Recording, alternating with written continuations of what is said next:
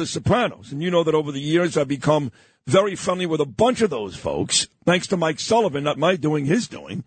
So it's a big day for a lot of folks who watched that show, a new generation that is now watching that show, and even people like me that continue to rewatch that show. I know, Frank Morano, you feel the same way. Oh, I mean, look, I can't say that I'm friends with any of the cast members, really. I do know a couple of them, but not like you do. I'm really just an incredibly enthusiastic fan. I recently rewatched the entire series, and it's great. I went back and listened to the podcast that Michael Imperioli and Steve Sciarippa, and I've heard a lot of the great interviews you've done with Steve Sciarippa on this show, and that's great, that they did, where they analyze each episode, and it's so much fun to go back and watch each episode as they go back and look and give their commentary on what was actually happening behind the scenes. I mean, there are some shows that are great in their time. You know, Friends, for instance, had such a huge following. I watched Friends when it was on, but you watch a Friends rerun now, I don't think it's aged well at all. No. I don't think it's held up with time. Even Seinfeld, you know, we walked past, we had to go to the Upper West Side the other day to watch Gabe play a basketball game, so we walked past the other night Tom's Restaurant by Columbia, and it brought back so many memories of the Seinfeld cast eating at that diner. That hasn't aged all that well. I disagree with you on that one. I think aside from the technology, so many of their issues could have been solved by mobile phones if they had them. I think the Seinfeld humor has aged pretty well, but nothing has aged and proven itself as timeless as The Sopranos. And the thing about it that's amazing is it still wears well now, but people that are watching it now for the first time, and it's got a whole new generation of younger fans that weren't even alive when the show debuted 25 years ago. But the thing that's so amazing about it is that it's so changed television. Back then, it was almost unheard of for a regular character to be killed not even in a season finale, but just in a random week. Now, that in the era of shows like Breaking Bad and House of Cards and Better Call Saul, stuff like that happens all the time. So I don't know if people watching it for the first time now appreciate how revolutionary and how different it was at the time. There was nothing else like that on television. And to me, I think it's the greatest work of popular culture since The Godfather. I think it's better than The Godfather. I think it's the greatest work ever. In fact, you're going to get mad at me, but I actually enjoyed Goodfellas more than The Godfather. Sorry. Well, I'm not with you on that one. I know. I'm not taking anything away from Goodfellas. But I get it. But you go back to the lame old generation, always The Godfather, always The Godfather. There were stretches of The Godfather. It was boring. There was nothing boring in Goodfellas. Nothing. Every scene between De Niro, Pesci, and Liotta was unbelievable. It was slow, some of those scenes with Michael Corleone sitting there. I'm sorry. Great movie and long.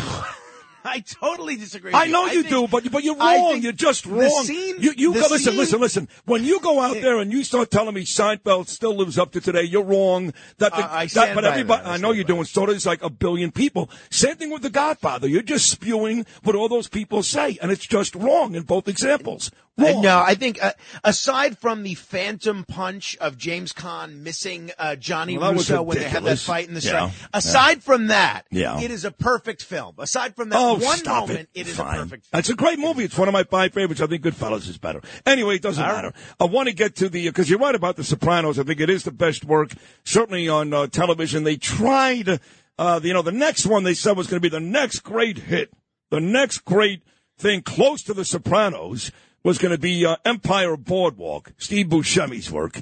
My wife loved that. Yeah, whatever it was. I couldn't stand it.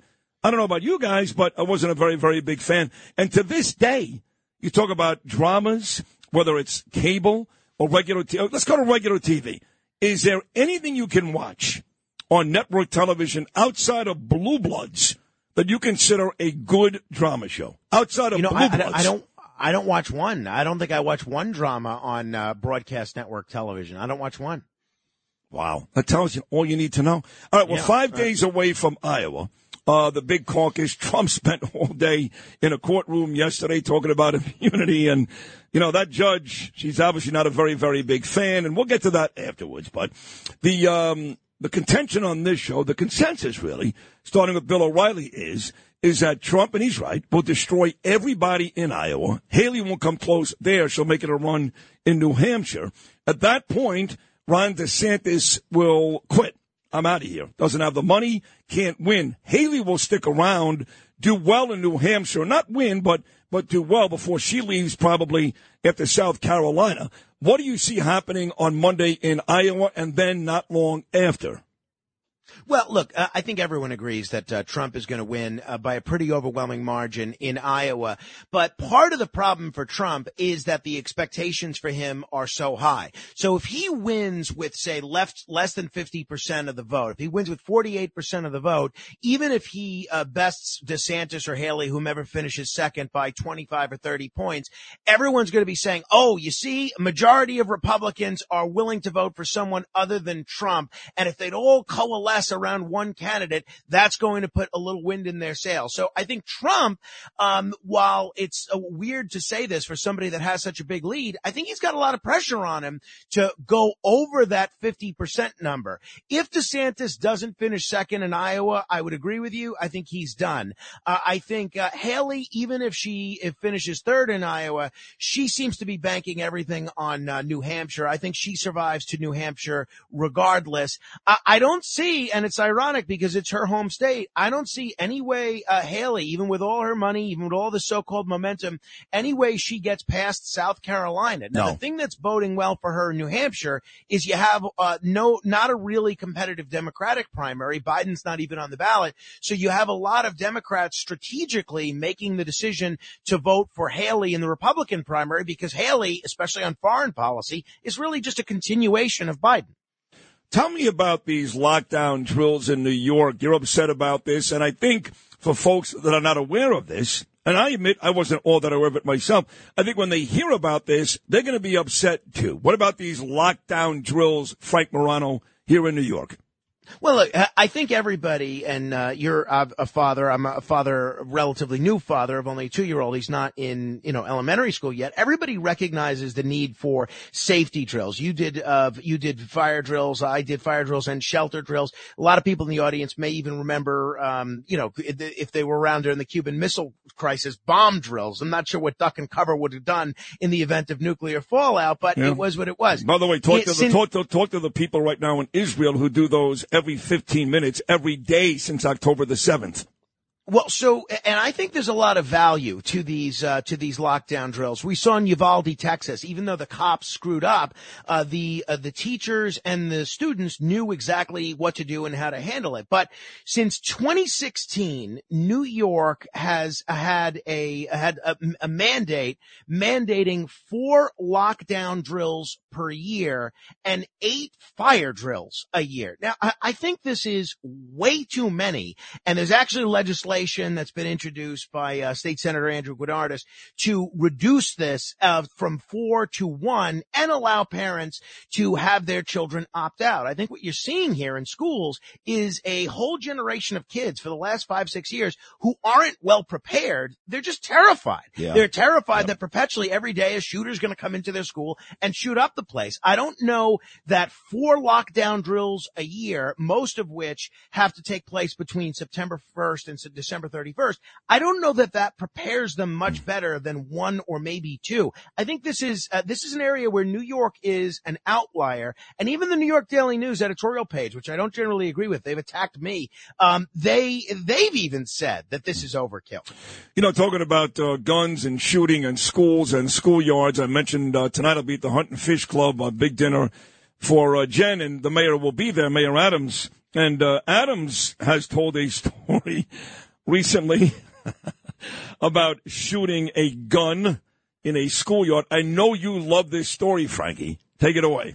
Yeah, I mean, this is crazy. So if people haven't heard this, so the mayor wrote a book. The book, you can buy it on Amazon. He published it. It's called Don't Let It Happen. The author of the book is Eric Adams, and he tells this very dramatic story about when he was a young person.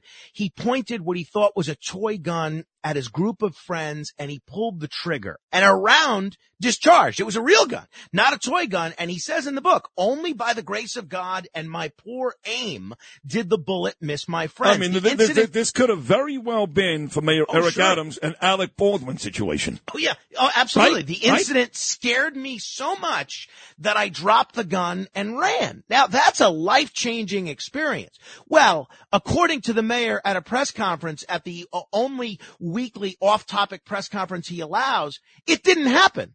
Now, this story, which he puts in his book, he says it didn't happen. His explanation is, the ghostwriter for the book, who we didn't even know there was a ghostwriter until this week, the ghostwriter for the book misunderstood the story. I never fired a gun, and that's why the book wasn't in print. The book is in print. The mayor was shown a copy of the book on Monday. Tax day is coming. Oh, no. But if you sign up for Robinhood Gold's IRA with a 3% match, you can get up to $195 for the 2023 tax year. Oh, yeah. Sign up at Robinhood.com/boost by tax day to get the biggest contribution match on the market. Subscription fees apply. Investing involves risk. 3% match requires gold for 1 year from first match. Must keep IRA for 5 years. Robinhood Financial, LLC, member SIPC.